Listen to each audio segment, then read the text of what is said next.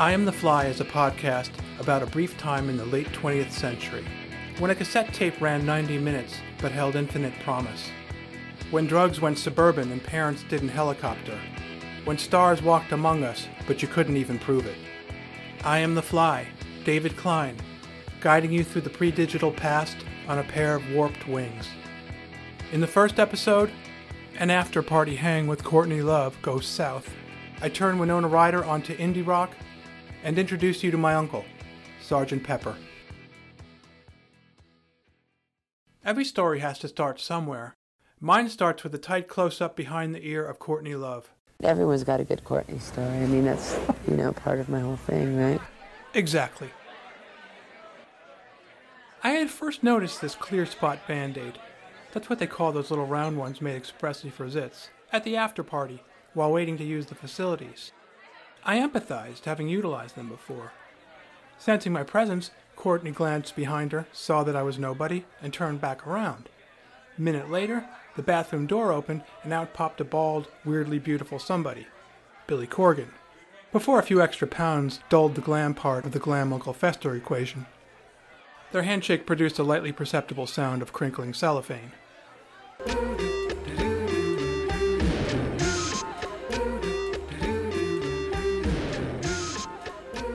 The after-party for the 1997 MTV Video Awards took place in the Ty Warner penthouse suite of the Four Seasons, the priciest hotel room in America. Perched 700 feet above the city, with floor-to-ceiling windows and a 360-degree view, the palatial digs were oversaturated with famous rockers, actors, and industry people. In one of the suite's 9 rooms, Leonardo DiCaprio lounged on a king-size bed, with as many lady friends as its frame could accommodate. His pal David Blaine was nearby, pulling cards from places cards aren't supposed to be. In another room, the Counting Crows guy, or someone who looked an awful lot like him, held court. I don't know, it might have been Jamiroquai. And in the main room, my cousin, Noni, Winona Ryder, whose star my one was +2, was talking intensely with a rapt Dave Grohl. Around here's where Courtney Love's friend's friend, who has an extra hit of ecstasy, came into view, and Noni and Dave's mom slipped out, accompanied by assorted entourage members. To find myself hours later trailing along with Courtney and her posse, which included her boyfriend, the actor Edward Norton, in merciless morning light, was an ignominious end for an evening that had seen me waltzing ecstatically to Bittersweet Symphony by the Verve. I even caught a further glimpse of Courtney's Band-Aid in the limo when she leaned toward her friend, who was some kind of a model, and whispered, "Got any coke?"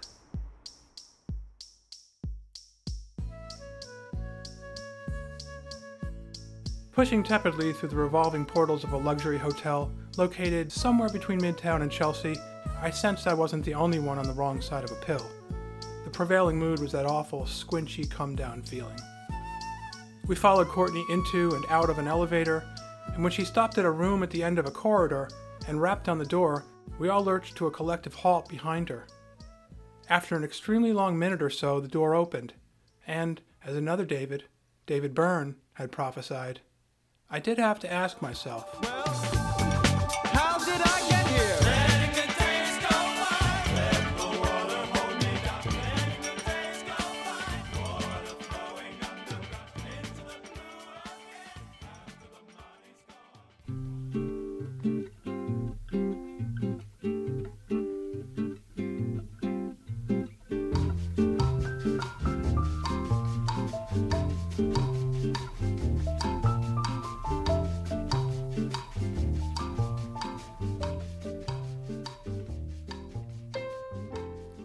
The moment is at least partly traceable to a rare April snowstorm that occurred 15 years earlier, one that closed down the schools in New York's tri-state area for days and forced our visiting relatives from the West, Mike and Cindy, and their kids, Winona, 10, the very same Winona who would years later keep Dave Grohl in thrall, and Yuri, 6, to extend their visit for several days.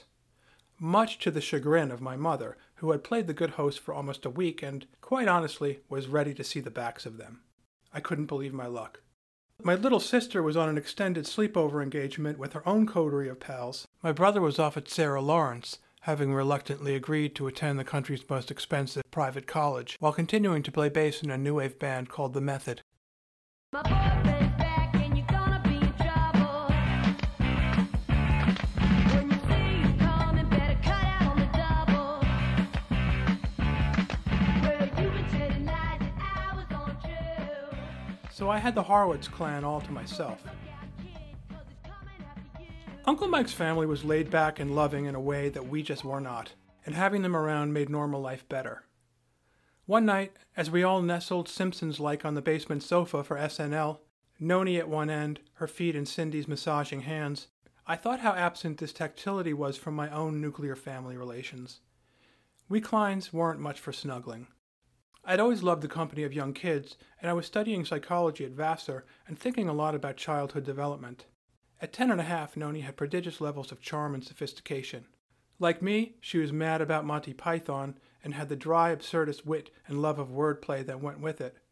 We would listen over and over to my Monty Python tape, especially a bit called A Minute Past. No wind stirred the casement window as she stood in the pale translucent light on the Persian carpet. A minute passed. Then another. Then another minute. Then another minute passed. Then another minute passed. And another. A further minute passed quickly, followed by another minute, when suddenly a different minute passed, followed by another different minute, and another. On the eve of the Horowitz clan's departure, the radio could not have been clearer about predicting a major snowstorm, but Mom refused to believe it. Partly because it was April already, mild and sunny to boot, and partly because she just didn't want to believe it. And yet, the following morning, there it blindingly was.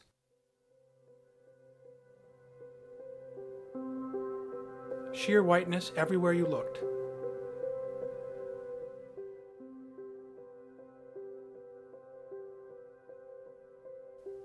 Uncle Mike, who had studied meteorology before earning a master's in English and American Lit from NYU, was in heaven.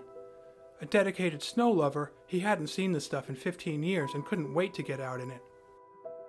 Neither could the kids, who, having spent most of their lives on a commune called Rainbow in Elk, California, Pop 208, had only observed the snow phenomenon in views of Miracle on 34th Street in Rainbow's converted barn-cum-movie house. Rainbow meant living with 6 other families according to an aesthetic that was half hippie rejection of middle-class values and conformity, half futuristic experimental community.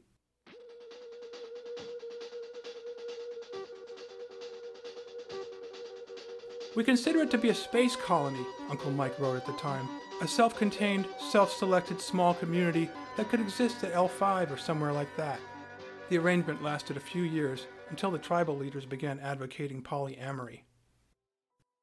As Mike rummaged through the garage and retrieved a couple of neglected snow saucers, Cindy and I bundled up the kids in what we could find that fit them, and off we trudged to Capitani's, a house on a hill.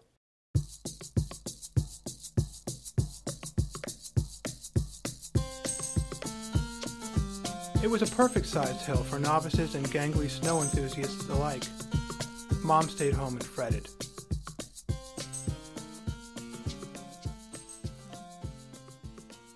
By day 2 of the layover, Noni had had her fill of sledding. She was clearly an indoor type, happier to rewatch her VHS copy of West Side Story or rummage through the old copies of Ramparts magazine that Mike, that's what she called her dad, Mike, kept stashed in the attic, than to romp in the snow. So we headed to my room for more Monty Python, and eventually she started sifting through my cassettes.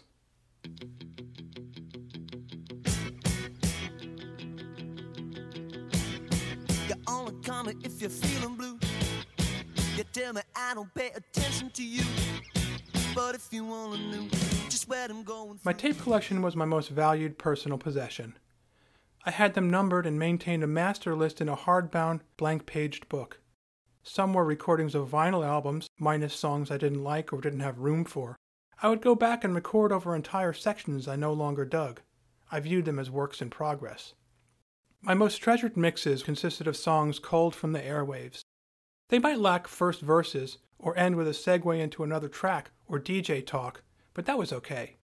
I gave them fanciful names like Scattered Showers and Assorted Poodles, and spent inordinate hours illustrating the narrow rectangular panel on the paper insert that lined up with the tape's spine. "Let's try Peppermint Lumps," Noni said. Mother gets up at 8, falls out of bed, splashes his face, scratches his head. He runs down the stairs to me and my sister in the kitchen with Mom.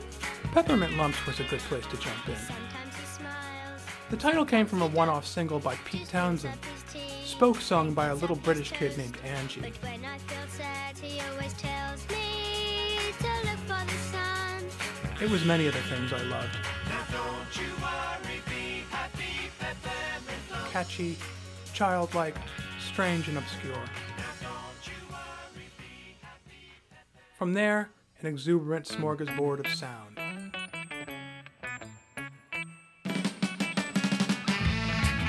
English Beat's ecstatic cover of Tears of a Clown.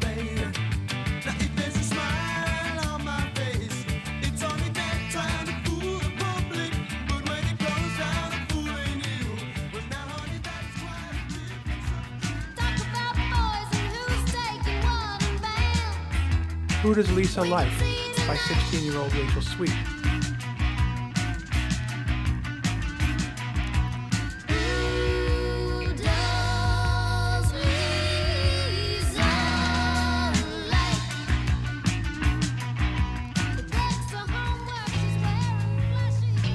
WPIX FM, New York's rock and roll.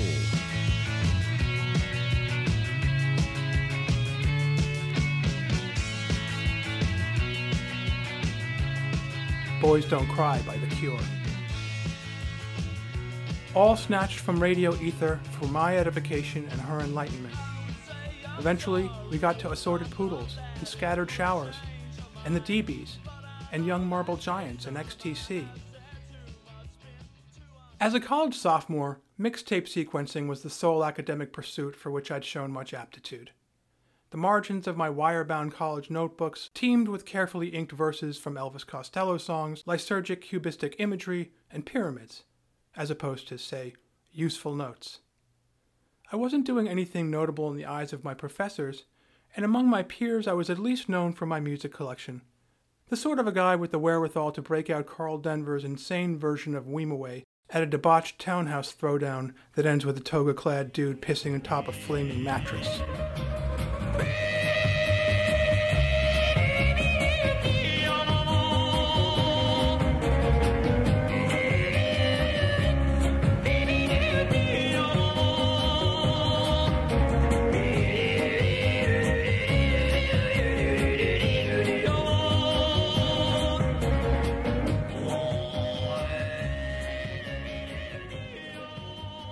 I was known for my tapes.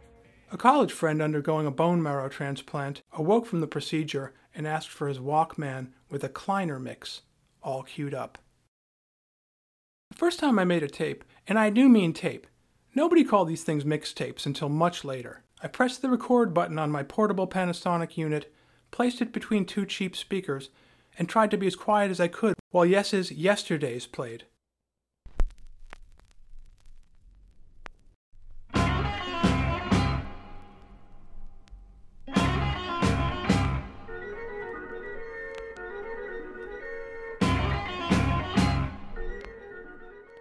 My cassette game improved immeasurably once I got my first decent tape recorder. The ability to record off the radio changed everything. This must have been what young Brian Eno felt like when he got his hands on his first synthesizer. Sometimes I would just spin the dial and record snippets all mashed together, like this. They are dancing. The men are holding hands. Also, all makes cars available for leasing. 53 in a performance. Isn't it nice to know there's a place that offers comfort? For every green tree, killing the little children. At Kenny's Castaways has spoken it.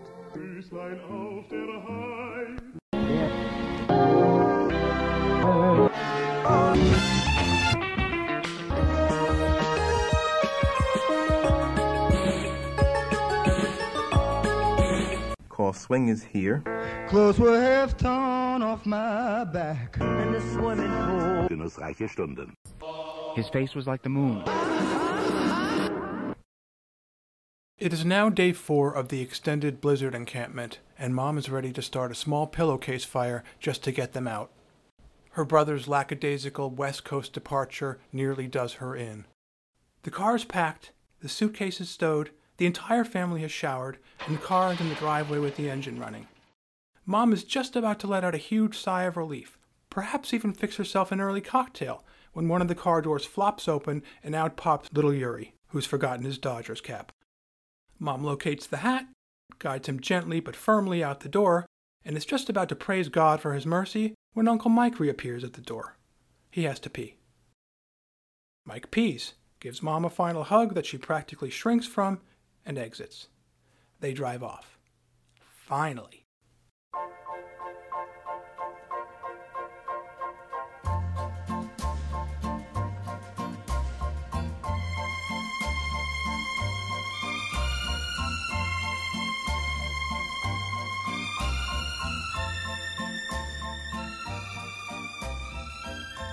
Seven minutes later, Mom is down in the basement, deep in the zen of folding Dad's socks, lulled by the sound of swishing bath towels when she hears the car pull back into the driveway.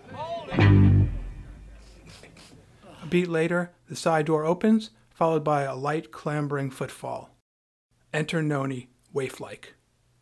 And action. Oh my gosh, Joan! I almost forgot West Side Story! Doe eyes wide, selling it.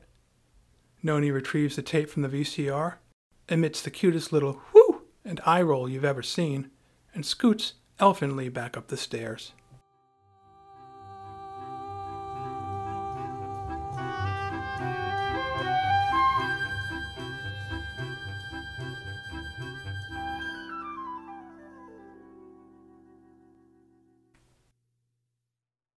Everybody was fair game in my home, and anybody could outstay their welcome. But I never doubted I was loved. Whenever I started choking on something at the table and Mom offered me her palm and said spit, I knew I was loved. When Dad would tuck me in for the night and say, "Good night, old bean," before closing the door, I knew I was loved. Mom was 4 years older than Uncle Mike. They grew up digging the Brooklyn Dodgers, J.D. Salinger, sci-fi novels, New York radio, and sneaking out of the family apartment in Brooklyn's Crown Heights neighborhood for French fries after my grandmother's dependably bland meals. By 1965, they were both on societally approved paths. Mom was married to a Jewish doctor, living in the suburbs and raising 3 kids. Primrose Lane, life's a holiday on Primrose Lane, just a holiday on Primrose Lane. Michael, a voracious reader who loved the smell of old books, was working at his dream job in the books department of Park Burnett, the nation's premier auction house. But while Mom had her hands full, Mike was living free and easy in a $100 a month pad in the West Village and having a high old time of it. Through a convoluted series of events, he had managed to avoid some of his Army duty, so as long as he kept his crew-cut military grade and showed up for bi-monthly troop meetings at a city battalion, he was at liberty to partake in the full swath of counterculturalism. On a typical weekend, he and his girlfriend Bev would meet up with their friends, John, and Mike's future wife, Cindy. They'd smoke some tea at one of their apartments, and then catch a French or an Italian new wave flick, or maybe a samurai movie, or an old Batman and Robin serial at the New Yorker Theater on Upper Broadway at midnight. They represent American youth who love their country and are glad to fight for it. Wherever crime raises its ugly head to strike with the venom of a maddened rattlesnake, Batman and Robin strike also. And in this very hour when the Axis criminals are spreading their evil over the world, even within our own land, Batman and Robin stand ready to fight them to the death. There was a thriving acid culture, too, and tripping grew to be a common weekend occurrence. NYC and LSD made for a volatile mix. Police sirens, especially, were a massive bummer. Mike and Bev and their friends learned to venture outside only when coming down. In June 1965, they and several members of their cohort rented a farmhouse in New England and spent that steamy summer imprinting their minds with revelatory new wiring. See my friends, see my friends, they across John and Cindy soon relocated to San Francisco and began relaying tales of how you could take acid and walk out in the world and be met with warm vibes and knowing smiles. Every phone call or letter from the West Coast added to the feeling of missing out on the California gold rush. As 1966 came to a close, Good Vibrations edged out Mellow Yellow at the #1 spot on the Billboard chart, and Bev, who had no real job, flew west. Mike waited until Christmas vacation rolled around before making the same journey. Anxious for him to experience the San Francisco phenomenon in proper fashion, his friends welcomed him with a much stronger dose than he'd ever had, powerful enough to conjure Frank Zappa's Susie Cream Cheese forth from the stereo, embroidered by a choir of Zen monks. Susie Cream Cheese, oh mama, now what's got into ya?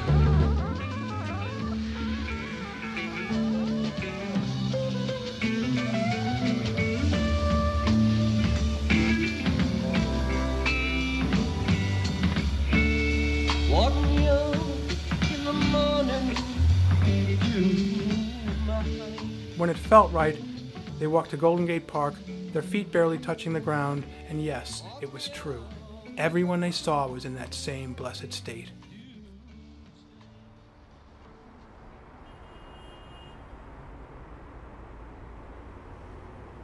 Weeks after that peek through the doors of perception, Uncle Mike stood in the frigid vestibule of his apartment, gazing at issue 4 of the San Francisco Oracle.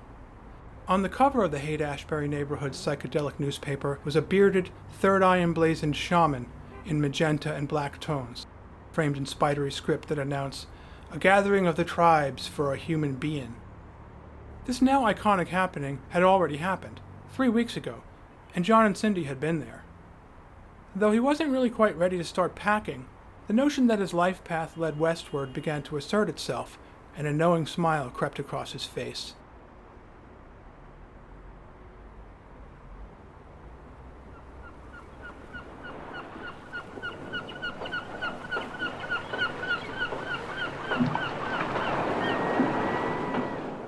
In June, he and Bev took off in a 1954 Oldsmobile Super 88 that belonged to my grandparents. 5 days later, they crossed the Bay Bridge going west at sunset. They made their way to John and Cindy's place in the neighborhood known as Japantown, where they found a handwritten note taped to the door announcing that their friends were in jail in Napa. Fortunately, other friends, Staten Island friends, had a pad on Haight and Ashbury.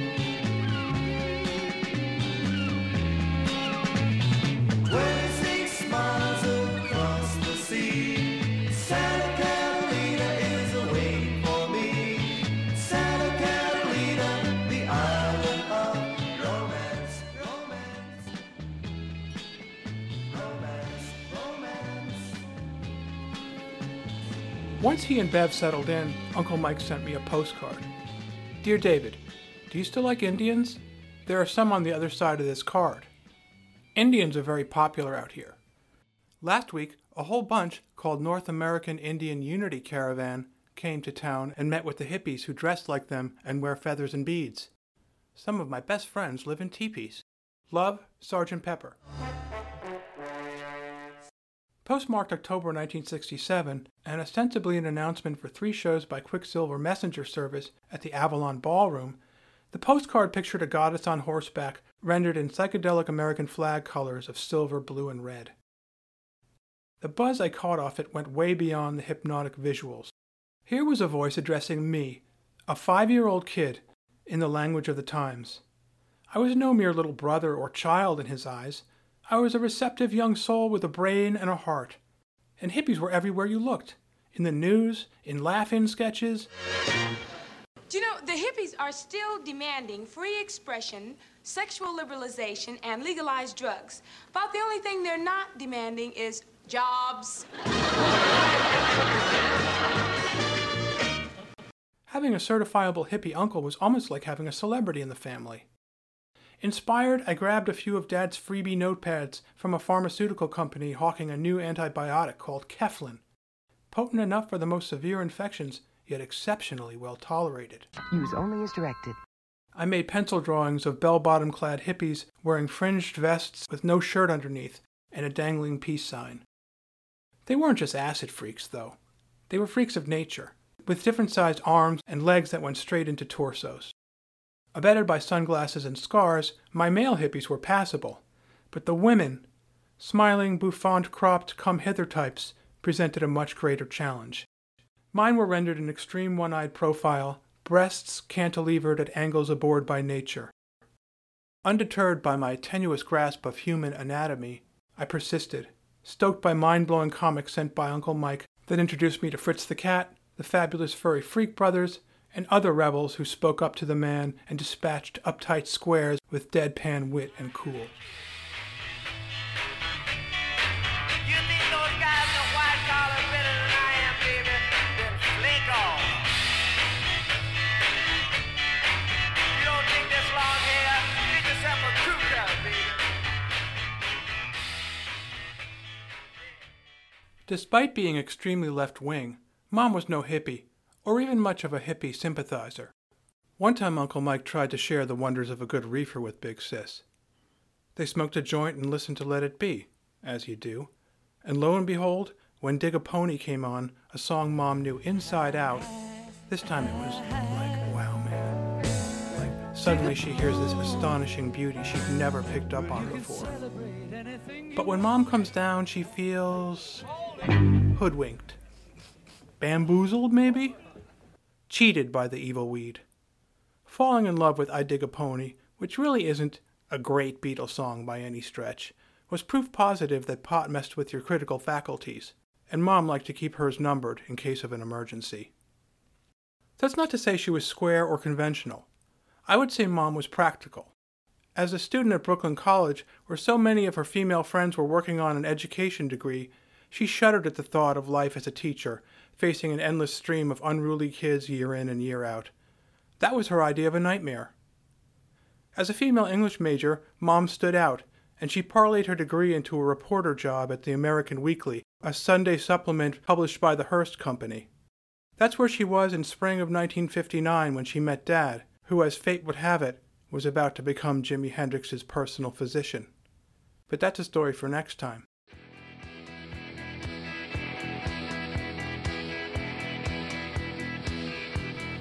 Check out IamTheFly.org for a mix of all the songs used in this episode and more. And if you liked what you heard, please do subscribe to the podcast and tell a friend. I am the fly.